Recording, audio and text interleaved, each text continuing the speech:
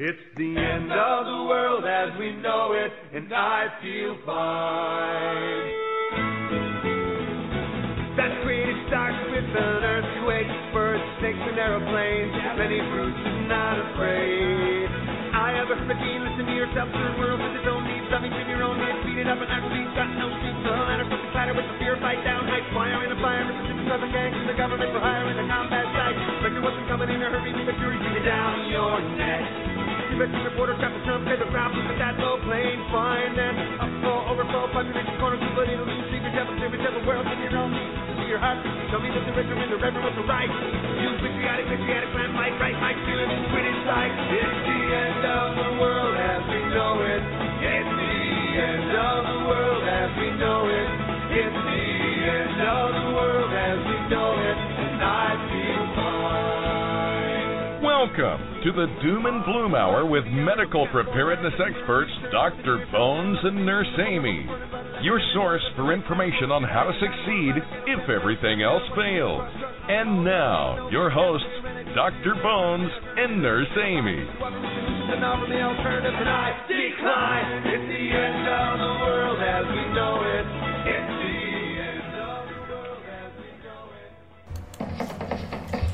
it. In the dark heart of the city, a mysterious figure known as Dr. Bones.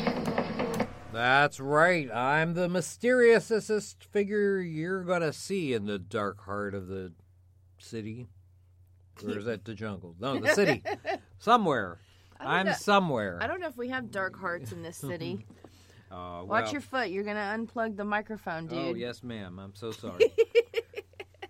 And then that won't go so well if we finish an hour and nothing's been recorded. I'd hate that.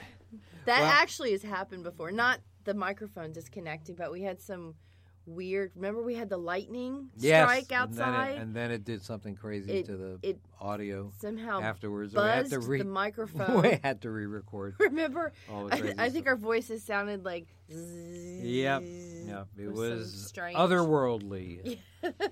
By the way, if you don't horrifying. know, if you don't know out there, this is the Hour of Doom.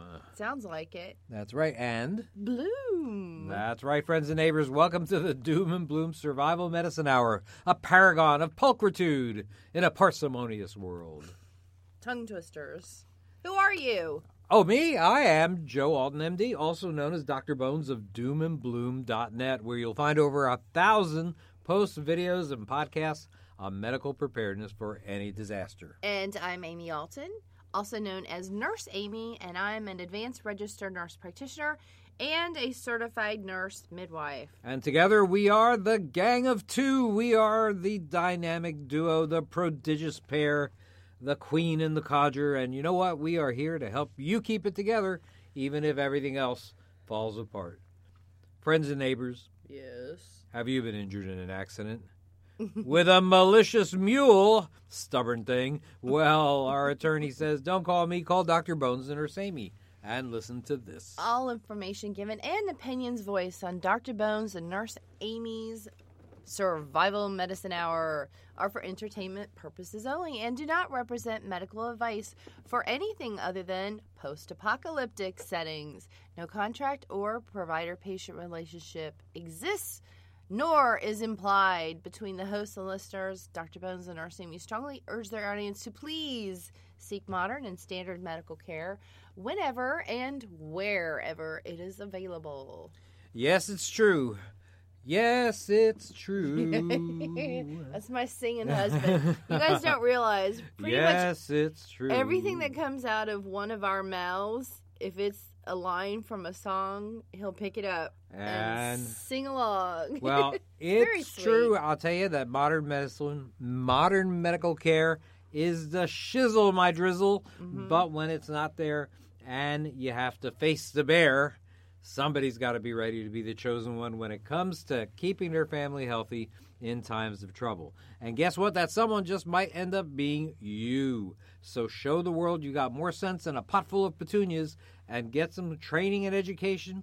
And while you're at it, how about some supplies and a quality medical kit to go along with all that knowledge? And what better place to get it than right here at Nurse Amy's entire line of often imitated, never equal medical kits at store.doomandbloom.net. They'll help you deal with medical issues you'll face in any disaster.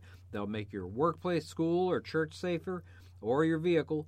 And they're designed by a real-life medical doctor and an advanced registered nurse practitioner. I have a new kit. Oh, you got something to say? Well, hold on one I second. do. Well, okay, tell us a little bit about... And I interrupted you. Tell me a little bit about your new kit. Oh, no, I knew you were going to say that. Well, it's small, and it's the pocket kit. Okay. Of Does course... it fit in your pocket? It will fit in a cargo pant pocket, not your back pocket. Not those skinny jean pockets. No. I just can't make kits that small. I'm sorry. It's difficult for me because I think... You want to deal with a lot of issues, right? Oh, my gosh. Yep. All of the things that can possibly happen weigh heavily on me. So it's very difficult for me to make you a tiny kit that has 3 or 4 things in it because I think... Well, this 5th thing, and that 6th thing, and that 7th thing, and oh my gosh, that 8th thing. What if you don't have that? What a mess. Right? Exactly. So, although I have less items in the pocket kit, I try to have quite a few items. So it's, covers things. It does have a tourniquet. I put the SWAT tourniquet, which is, of course, multi-purpose. I've even heard you could tow a car with it. Yeah, it's true. Isn't that funny? I would believe that. You cannot break that. It is amazing. So we've got giant rubber band. Just with that, we've got a tourniquet. It makes a sling. It'll hold splint material. If you can MacGyver something stiff like a board or even a pillow, right? Or branches, right. Fashion some branches. Exactly. Splints, yeah. So it'll hold on anything. It'll hold gauze onto your leg as like a pressure dressing. So it's just one of those multi-purpose things. It should be in every medical kit, honestly. It is in all of my medical kits. Yeah, very versatile. Yes. And? Yes. What else does it have? Let's see. We have some gauze, of course. We have various Band-Aids. I have a rehydration salt because I'm thinking if somebody's out hiking or if it's really hot or if somebody ends up with some sort of dehydration issue that it'll replenish the electrolytes. That's right. At least be able to get you back to where modern medical care is. And it's lighter than carrying Gatorade, that's for sure. Yes, so it's got a little something most people don't put in their little kits. And I also of course put a packet of honey. Again, low blood sugar. It also is, kind of a replacement if you need it to be for triple antibiotic ointment. So if you get a dab or a cut and you can wash that out somewhere, put the honey on it, throw your Band-Aid on it, and again, you can get yourself back without risking an increase in infection. All right. So quite a few things. I don't have the list in front of me. All right. We can go over that next week. But it's and this is how I describe it because I'm a woman and I love medical kits. It's so cute. Okay. So in other words, you've got a nice compact kit that's even more compact than one of your the compact kit. And that's good. Sometimes you need to be able to go fast and not have to carry any significant weight, and that sounds like it would be very. Oh, and I also put a finger splint in it. Speaking of fractures, there you go. There is a Sam Splint finger splint in it. There you go, the brand name. That's great. Yep. Well, I mean, that's just one of the kits that we have. Kits all the way from that's obviously has become our smallest kit, all the way to kits for people that are going on medical missions to underdeveloped countries. So, or they have a cabin somewhere that they want to stock up. Or a remote retreat, things like that. Absolutely. Sure. Compare our kits for quality, contents, and cost with anybody else's stuff, and you'll agree that our kits are the ones that you should have in your medical storage. But don't take our word for it. Check out our testimonials page at store.doomandbloom.net. See what folks just like you have to say about our medical kits and service. And on top of all that, our kits are approved for your health or flexible savings account. Just let us know you need the paperwork. Oh, of course, I'm going to remember things as we go. It's got a little packet of sea locks, too. So it has a blood clotting agent, too. Yes. Oh, that's actually a little more advanced than I thought it was going to be. I try to think of as many issues that I can deal with in a tiny little kit as possible. Well, we'll go over it in a little more detail One day, I might be able to make a kit that fits in an Altoid mint little tin. Yes, I've seen those, but that's... I highly doubt it. I'm actually joking. There's actually some, and they are just basically horrible. 3 Band-Aids and a... Oh, please. I don't know. And a fishing hook. Right. There you go. Hey, we learn as much from you as you do from us. If you've been listening for the last few minutes, you obviously have figured that out.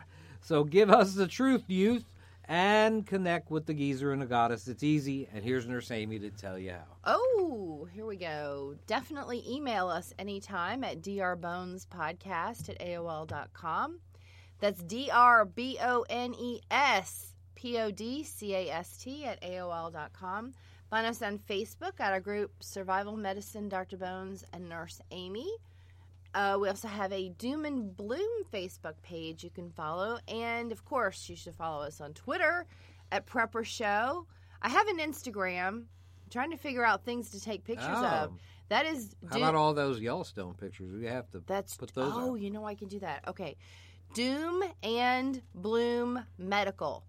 One word. Doom and Bloom Medical.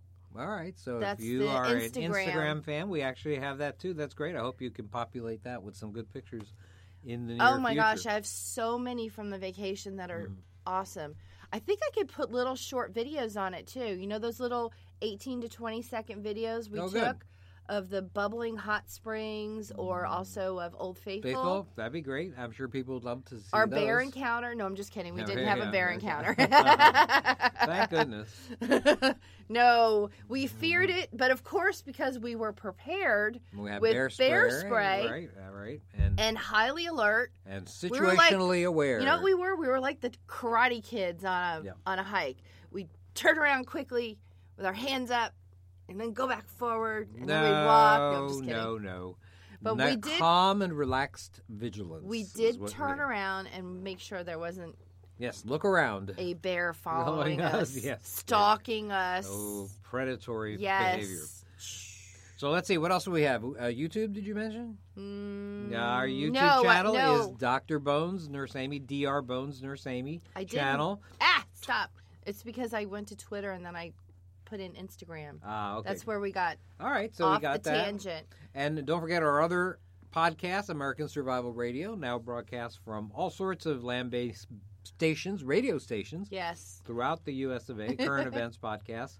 This podcast, Survival Medicine Hour, is broadcast on KYAH radio in Utah. Thanks to our good friends in Utah for passing along the good message We appreciate of it. medical Well, I just want to be preparedness. clear about American Survival Radio. Don't listen to it if you're not a little conservative.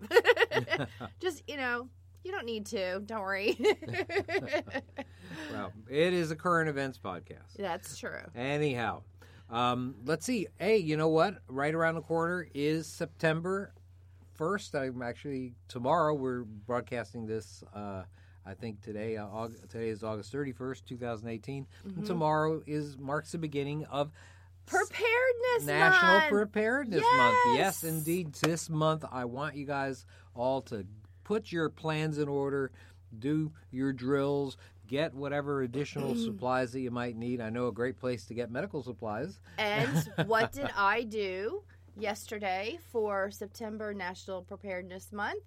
I put up a Preparedness Month special, super special. Oh, really? Which is a super special. Tell me about that. Well, you get our Survival Medicine Handbook, the third edition. You get a Sawyer water filter. Oh, a mini Sawyer. Awesome. Yes. Those are great. 100,000 gallons. That's right, 100,000 gallons. Capacity, yeah. And that is a cool object because that actually comes with a little water bag.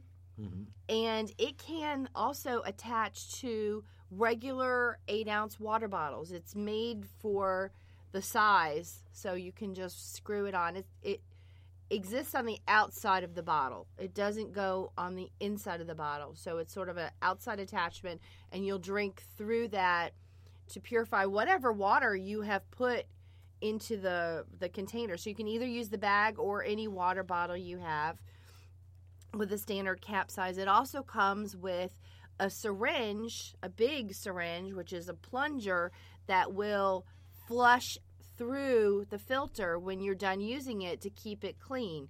What really clogs up these kind of filters, and the same thing happens for life straws, is grit. Yes. Grit and dusty things, anything that has some texture to it is going to clog up your filter faster. So you always want a backflow out of the filter to get rid of anything like that. And the best thing to do, especially when you've put water into a water bottle or the bag, is to try and make sure that looks as clear as possible. We know clear doesn't mean drinkable, but what you're thinking about is if you have a mud puddle, if you have a cotton shirt or something that can filter, even gauze. If you even just took some gauze and poured that muddy water through the gauze before you put it in your water bottle, that'll help, yeah. that it will at least get some of that gunk out, so your filter will work easier, certainly, and work longer.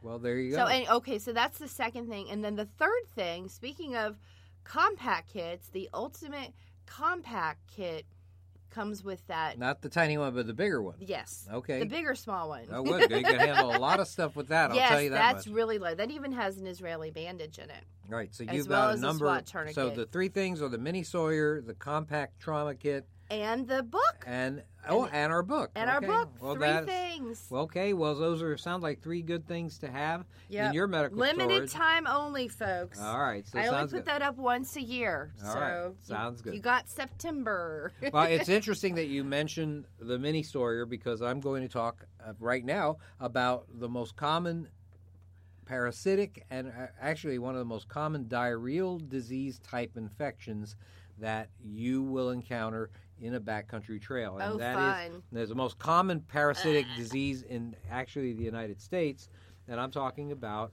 something called Giardia.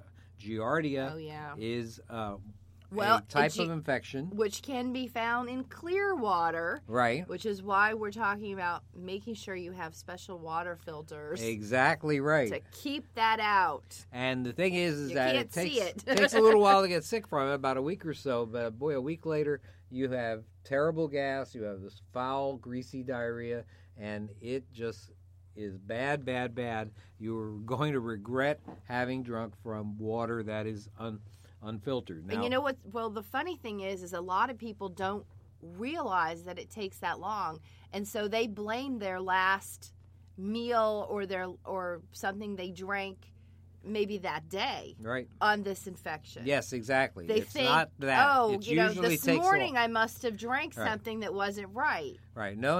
It's the incubation period is what we're talking about, and that's the time between the exposure to the organism and when you start getting symptoms. Right. And only very few critters will cause a problem anytime soon. They usually take a few days.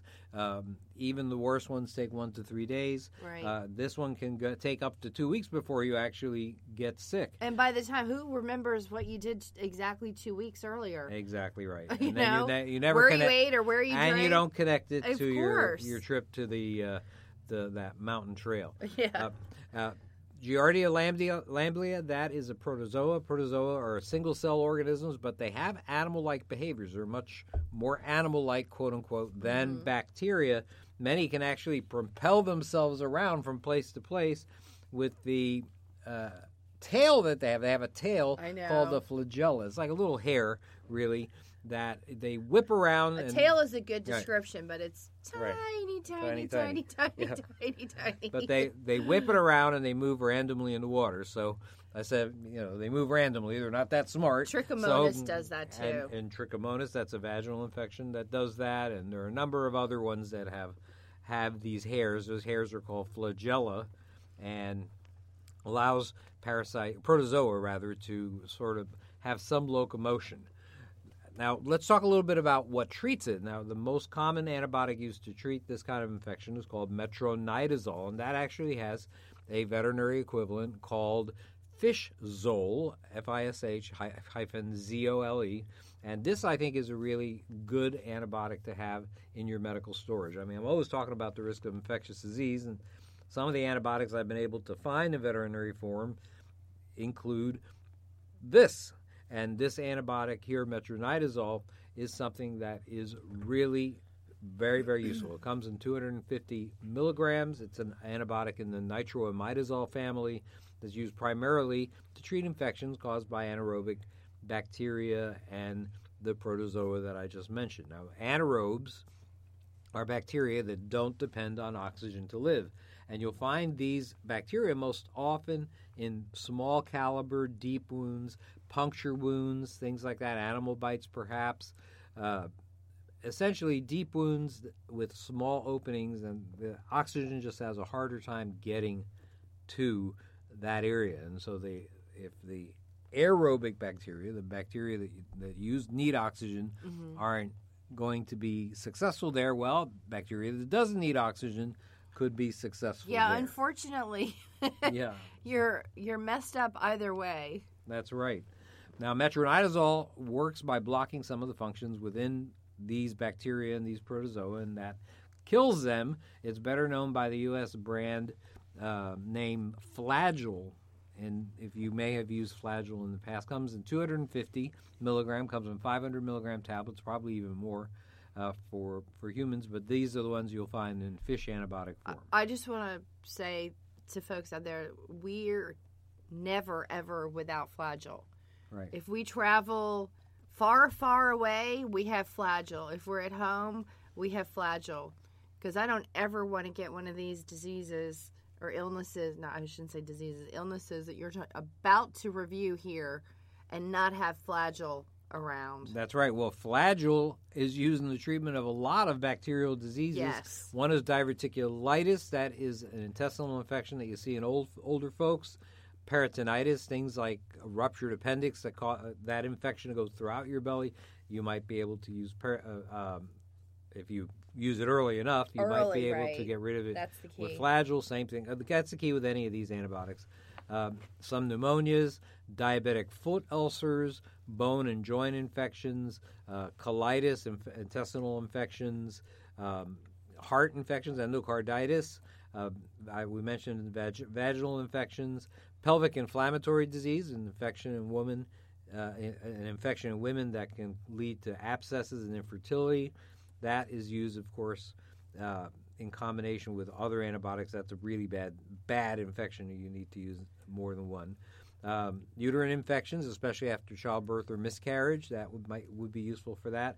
Many dental infections, sometimes they put that in combination with amoxicillin, and it'll even treat the infection that causes some peptic ulcers, which is Helicobacter pylori.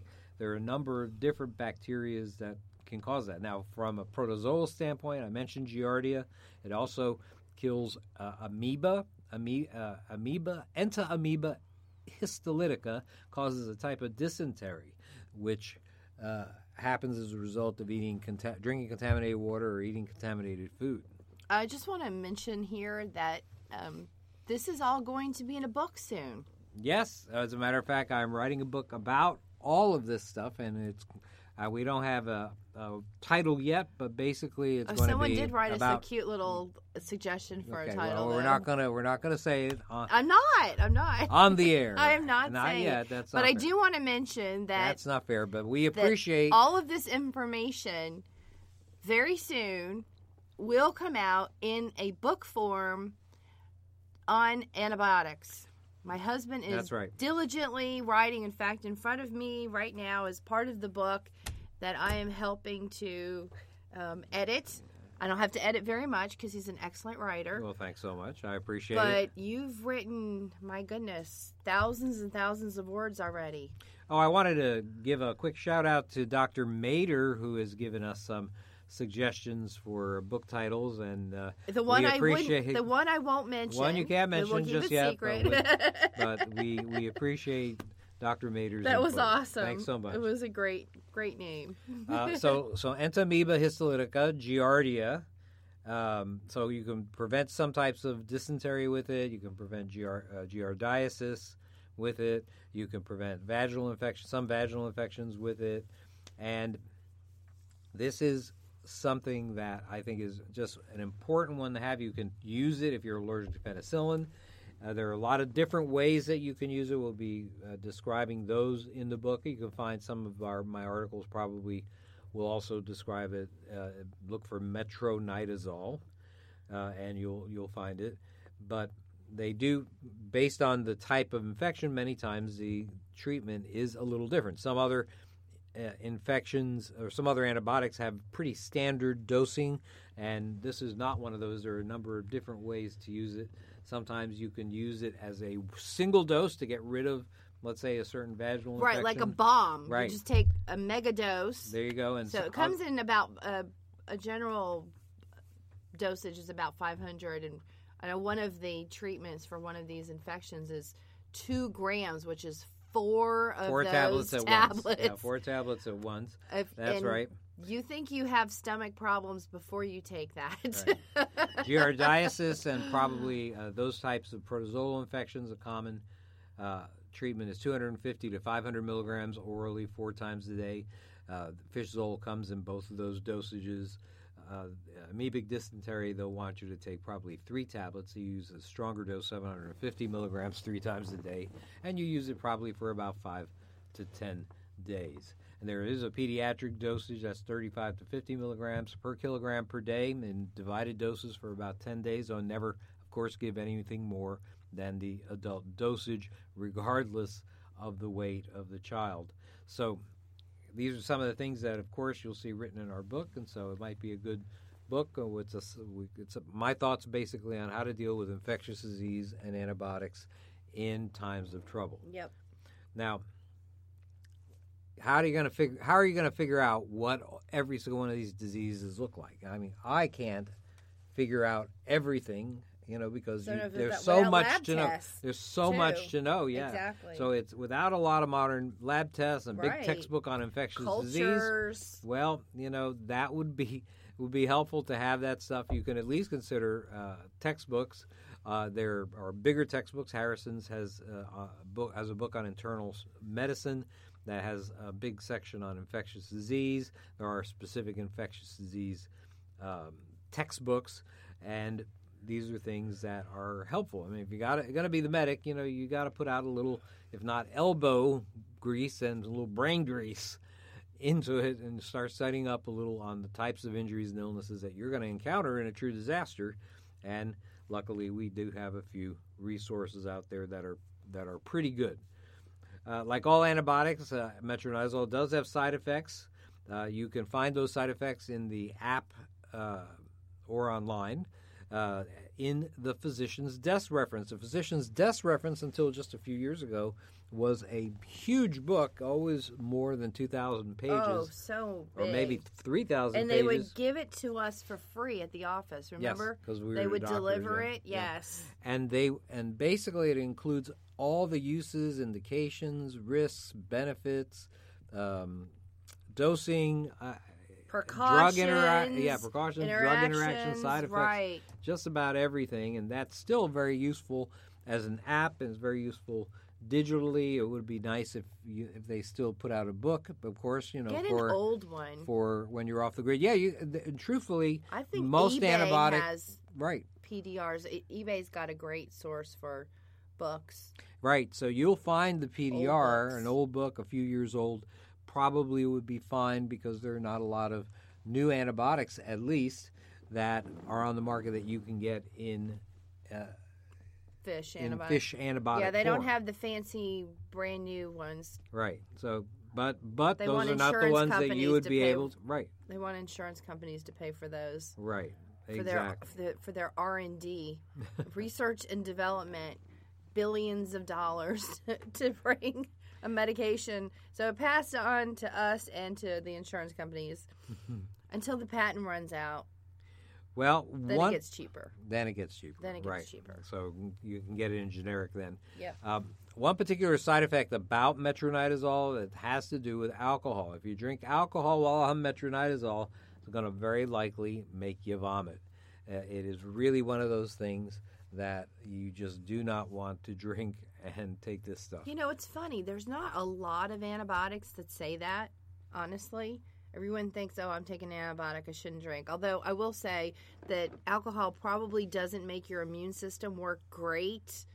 So it's a good idea just health-wise not to drink alcohol while you're sick, which obviously if you're taking an antibiotic, it means you're sick, right? Right. So you should be eating a healthy diet, drinking lots of fluids, getting lots of sleep, and avoiding toxins. And alcohol is a toxin. Your body has to clear it. It's not happy when you put it in there. Exactly. So, but this particular antibiotic actually has an interaction with alcohol that makes you rather nauseous. And that'll fix your wagon, but good. Yeah. I'll tell you. Metronidazole, by the way, should not be used in pregnancy, but it is acceptable in people who are allergic to penicillin. So it is one of those drugs that you can use if you're allergic to penicillin. So that's important. Well, let's talk a little bit about what you're doing with all these drugs. And, you know, in a long-term survival situation, we really don't know when something like that will happen. We hope never. But, you know, over the course of time, the risks do exist that something like that might happen. And so what happens when all these drugs that you have and you've accumulated and you've got a great medical storage system, what happens when they pass their expiration dates? Good question. That's right. Well, I'm going to tell you, the short answer is, in most cases, not a heck of a lot. Now, it's important to know what an expiration date actually is. Now, since 1979, pharmaceutical companies have been required to place expiration dates on their medicine, but what does that date actually signify? Well, officially, the expiration date is the last date that a company will certify that their drug is fully potent, 100% potent. Now, some people believe that this means that the medicine somehow becomes useless or in some way toxic or dangerous after that date if you take it. Now, in the grand majority of cases, that's a false assumption. And as long as it comes in pill or capsule form, the truth of the matter is that it happens to stay pretty strong for a good long period of time. And I'll tell you why in a minute. Now, expiration dates, you have to remember, pertain to the strength of the medicine, not whether it causes strange or dangerous effects afterwards. You're not going to grow a third eye in the middle of your forehead or a horn simply because a drug has expired. And also, they don't become poisonous. I think that's a old wives' tale. Well, I'll blame it on old wives. Well, there are some old wives that were scientists back in the 1960s, and they did find that tetracycline that was expired for more than a year wound up causing something called Fanconi syndrome, which is a type of kidney damage. And these reports were published in the Journal of the American Medical Association all the way back in 1963. Now, since that time, the formulation of the drug has changed, and there haven't been a lot of recent reports in the medical literature that state that the new formulation does that. However, there's always that risk.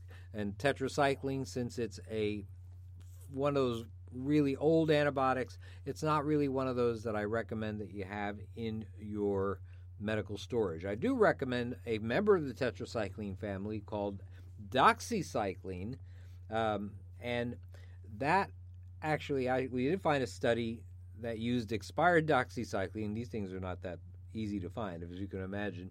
And they use it in dialysis patients with bad kidneys without ill effects. So that's, patients with kidney failure were able to take it without ill effects. Now, doxycycline, by the way, is my choice for members in that family. It's preferable over tetracycline. Both do come as veterinary equivalents. Tetracycline is fish cycline, and fish doxy or bird biotic is the name of doxycycline. So doxycycline is just a newer drug. It might have less resistance issues also. And so if it's between the two, stockpile doxycycline rather than tetracycline. Now, years ago, the U.S. Now, how do I know that these drugs are still potent? That is actually a pretty good question. That's quite a statement to make from a conventionally trained doctor to say that, expired medicines are still fine. Well, years ago, the U.S. military commissioned a study regarding expiration dates. let's consider their situation. In warehouses all over the country, the military has had over $1 billion invested in medications, and every couple of years or so, they were faced with the challenge of getting out the forklifts and disposing of millions of dollars worth of drugs. As you can imagine, this can be somewhat wasteful, and so they decided to make a study, and the study was called the Shelf Life Extension Program. And they conducted it in conjunction with the Food and Drug Administration, and what they found, they tested 122 drugs used in peacetime emergencies, and they revealed that 90% of medications that they tested, especially those in pill or capsule form, were acceptable for use for years after their expiration dates. When I say acceptable for use, they're 100% potent, and they didn't seem to cause any side effects or any toxic effects, let's call it that way. The FDA tested prescription drugs, non-prescription drugs. It published its findings all the way back in 2000, but it was publicly published in 2006 in the Journal of Pharmaceutical Sciences in the July issue. You can find it there. Sometimes you can find it online. Sometimes they actually restrict access to it. And so this is something that at least now you know how to find it if you can't find it just with a general Google search. Now, the exceptions to this rule that, these expired medicines are indeed still potent after their expiration date, those were mostly in liquid form. That included some of the pediatric suspensions, elixirs that they have for kids that can't swallow pills or capsules, insulin, all that other stuff. A lot of these lose their potency pretty soon after the date on the package. And you have to look for signs of spoilage, too, of a liquid. Some of these signs might be a change in the color of the liquid. There might be the appearance of solid material that is sort of floated or that is sort of sunk to the bottom of the liquid. These are signs that there might be a little fishy there, and you might not want, want to use it. That was funny, fishy. There you go, right. Well, more recently, that study showed that some of these medicines, if they are in short supply, can be allowed to be given to the public, or the public can be allowed to use it by issuing something called an emergency use authorization. And the emergency use authorization was made for a number of drugs. It was made for doxycycline, actually, when there was a shortage of that a few years ago. It was made for Tamiflu during the 2009 swine flu epidemic. We were short on that, and so they said you could use old-time antiviral Tamiflu if it was expired just for that circumstance. And these emergency use authorizations are oftentimes retracted once there's either an adequate supply of the drug or the actual epidemic has passed. So this is something that I think is pretty important. It's not a small study. They used 3,000 different lots of these 122 different drug products for their testing, and they were able to find all sorts of drugs that you can use even if they are expired. Now, of course, in normal times, if you can reach your doctor or your healthcare provider and they can give you fresh prescriptions, that's awesome. That's what you should be doing. You should not be taking expired medicines if you have fresh medicines that you could take. I mean, there's no reason why not to get fresh medicines if you have access to them. Now, remember that I write and we write about situations where there's not that access available. Now, of course, this is a little bit controversial. I mean, you'll see quotes from academic types that say medications are dangerous when they're expired. You should toss them right away, no matter what they are. And these opinions are fine in normal times, but they're a little foolhardy if you're preparing for times of trouble. Let's say a loved one is fading from an infection. Something bad has happened. You're off the grid, and little or no hope of getting to modern medical care. Well, you've got an expired bottle of antibiotics. What are you going to do? You got somebody that's got a terrible infection. They're dying. You've got antibiotics. Hey, they have passed their expiration dates. Are you going to use the expired drug or not? Well, that's up to you, but I know what I would do. You should make efforts, of course, to always stockpile these medicines in pill or capsule form, not as liquids whenever you possibly can. That's important because the shelf life extension program data found most of the failures among drugs that were in liquid form. So that's something that's important. If they're in pill or capsule form, those are the ones that lasted the longest. Potency may fade over time, if especially if they're stored poorly. Proper storage of medications involves a lot of different things, but they're mostly 3 factors: heat, humidity, and light. Make certain that your supplies are stored in a cool, dry, dark place. The effective life of a drug is usually an inverse relationship to the temperature it's stored at. In other words, a drug stored at 50 degrees Fahrenheit lasts a lot longer than one stored at 90 degrees Fahrenheit. However, freezing drugs in most circumstances is not necessary, and probably especially bad for liquid medications, but you don't have to freeze your tablets or your capsules. It is not going to make a difference. Now, I'll tell you one thing that does affect the activity of certain drugs is sunlight. So use those smoky brown containers, the opaque containers. These are preferable to clear containers, and that's why a lot of medicine comes in these amber or brown colored bottles. And if you don't have that, if they have to be in clear bottles, or place them in a dark place for long-term storage. Humidity also affects medicines. It could cause mold, mildew to form. Could actually get you sicker taking the medicine than you were previously. Mm-hmm. So that's important. And that, by the way, that goes for natural products like dried herbs and powders. You get fungus on them, and that is bad news in most cases. Now, you can choose to vacuum pack medications to extend shelf life. I would do that, especially with medicines that are in powder form. I think that is pretty useful. Some doxycycline comes in 100 milligram powder packets. That's the adult dose, and that's something that I want you to do. Now, planning ahead, of course, you got to get as much of this stuff available as possible. If you believe that there'll be some long-term event, remember that in most cases, 2 or 3 days without power, you probably don't need to start buying the dental extractors, but the truth is that you should have as much of these things as you possibly can. Any option that can help you achieve the goal of being medically prepared, even expired medicines, should not be ignored. I mean, all I have to say is do your own research, come to your own conclusions, and study the facts. That's something that's very, very important. I want to talk a little bit about infections. Since we're talking a lot about infections, let's talk about pandemics. In modern times, we've become so highly dependent on the high technology that has eliminated the scourge of infectious disease in a lot of different cases.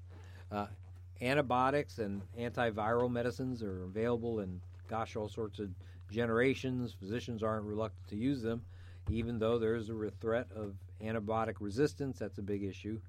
But most are reluctant to consider the possibility that a major disaster could wipe out the ability to manufacture drugs, right? Antibiotics and other kinds of medicines may not be available. If there's something bad enough to knock you off the grid, there's probably not a lot of places that are putting out vast quantities of pharmaceuticals for that you can easily access. There are a lot of restrictions that exist that put antibiotics and antivirals out of reach of the common person, and that's a hard reality. I mean, it places you at the mercy of infectious diseases, and some of these have the potential to kill millions of people on a global scale.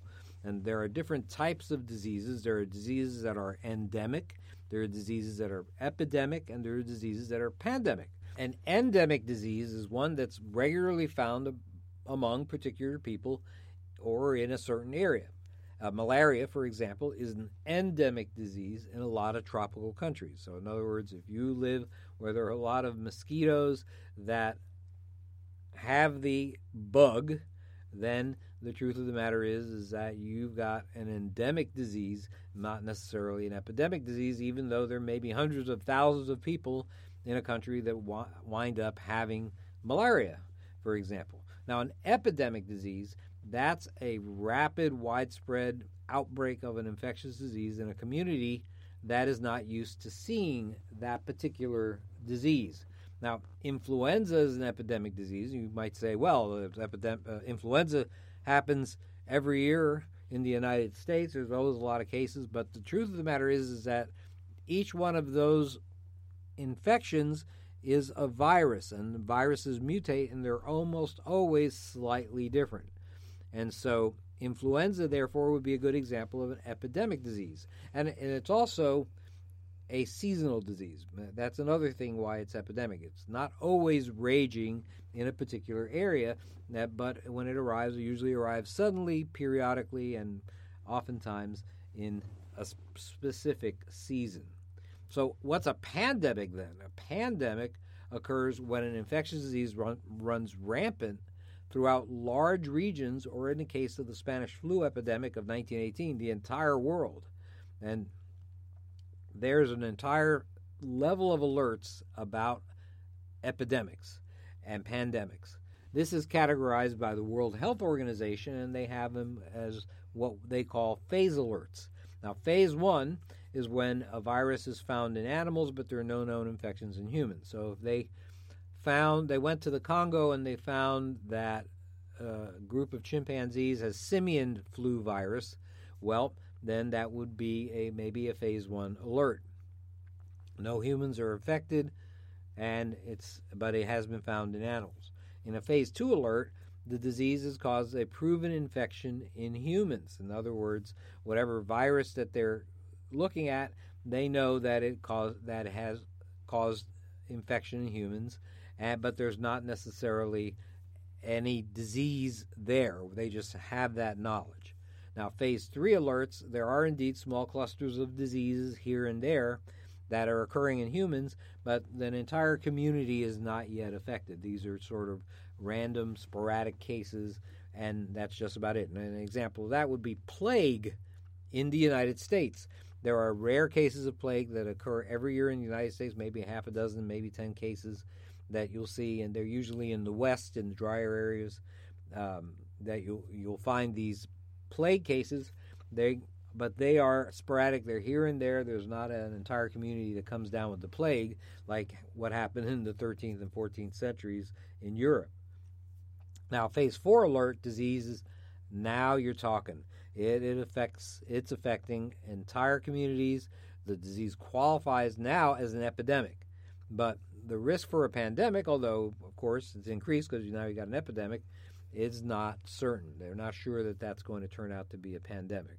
And this is something that you would see, let's say Ebola is in 2014, that's an example of an epidemic that affected entire communities. And phase 5 means that the spread of disease between humans is occurring in more than one country in a region. And sure enough, the Ebola outbreak of 2014 indeed fulfilled this criteria. It went to Liberia, Ivory Coast, and a number of other countries, or even cases in Nigeria. And there were cases in communities in several different West African countries. So Ebola ended up as a phase 5 epidemic, but a phase 6 is what we call a pandemic. And indeed, we did not have that happen with regards to Ebola. In a phase 6 alert, well, you have community-level outbreaks in at least an additional country in a different region. So there were no outbreaks outside of West Africa. There may have been individual cases from people that were working, healthcare workers, for example, that came from West Africa, but there were and one or two nurses in Dallas were infected when they were in contact with that person, but it didn't turn out to be a community-level outbreak, and so therefore you just had a level 5 outbreak, phase 5 alert for Ebola. If Ebola had turned out to be a pandemic, then you would have had a community-wide outbreak in Dallas, for example, where the nurses were infected. Now, one thing that doesn't mean there aren't pandemics all over the place. There are pandemics. Chikungunya is a pandemic. That was a virus that causes joint pain and fevers in people. That occurred, I think, in 2015, 2014, around the time of the Ebola epidemic, I think the year after. And that what came from Asia and Africa all the way to South America. And it caused a great deal of community outbreaks in the Dominican Republic. As a matter of fact, for a period of time, there was a 13% work absentee rate. I don't know if that's the right word, but there were 13% of the population did not report to work because they were sick or because they were at risk for being sick. So this is that was a true pandemic. Also, the Zika virus can be considered a pandemic because there were community-wide outbreaks in 2016 and in Polynesia, in Asia, and there also were all these outbreaks in Brazil. And so those are different regions, and so therefore Zika virus fulfilled the pandemic definition. And there are a lot of diseases that cause pandemics. Other than that, of course, the Spanish flu was of 100 years ago. That was a major pandemic because it was throughout the entire world. Black Death, the plague in the 14th century, that was a major issue because it wasn't just in Europe. It actually came from Asia. It came from Asia and thought to have traveled in trader ships to Sicily and then made its way across Europe. So there are lots of pandemics. It is amazing. There are a lot of other very, very common diseases you consider pandemics, like tuberculosis. That's an infection of the lungs and other organs caused by a mycobacteria. That's so common in certain regions that it's considered just endemic, that everybody gets it, or it is just there. It's been there for hundreds of years, and if you live in that area, you're more likely to have tuberculosis than if you don't live in that area. So this is something that you definitely can see.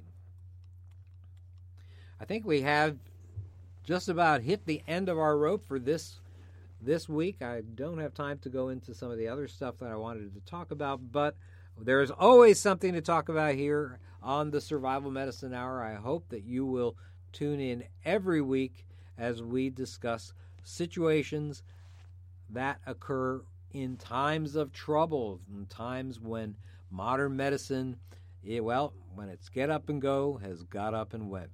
We thank you very much. For Amy Alton, this is Joe Alton, MD. See you next time.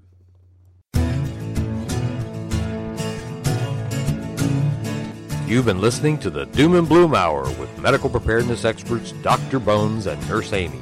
Check out our website at www.doomandbloom.net for hundreds of informative articles about survival medicine, gardening, natural remedies, medical supplies, and lots of other good stuff. To contact us, send your email to drbonespodcast@aol.com or use the contact form on the main page of the website.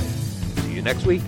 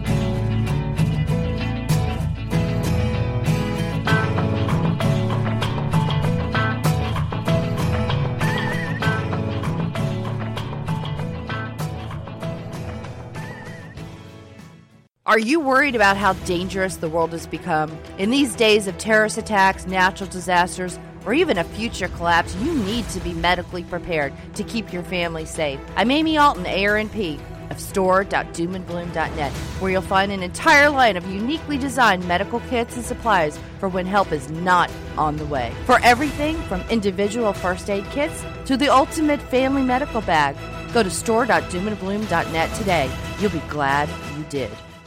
Lucky Land Casino, asking people, what's the weirdest place you've gotten lucky? Lucky? In line at the deli, I guess? Aha, in my dentist's office.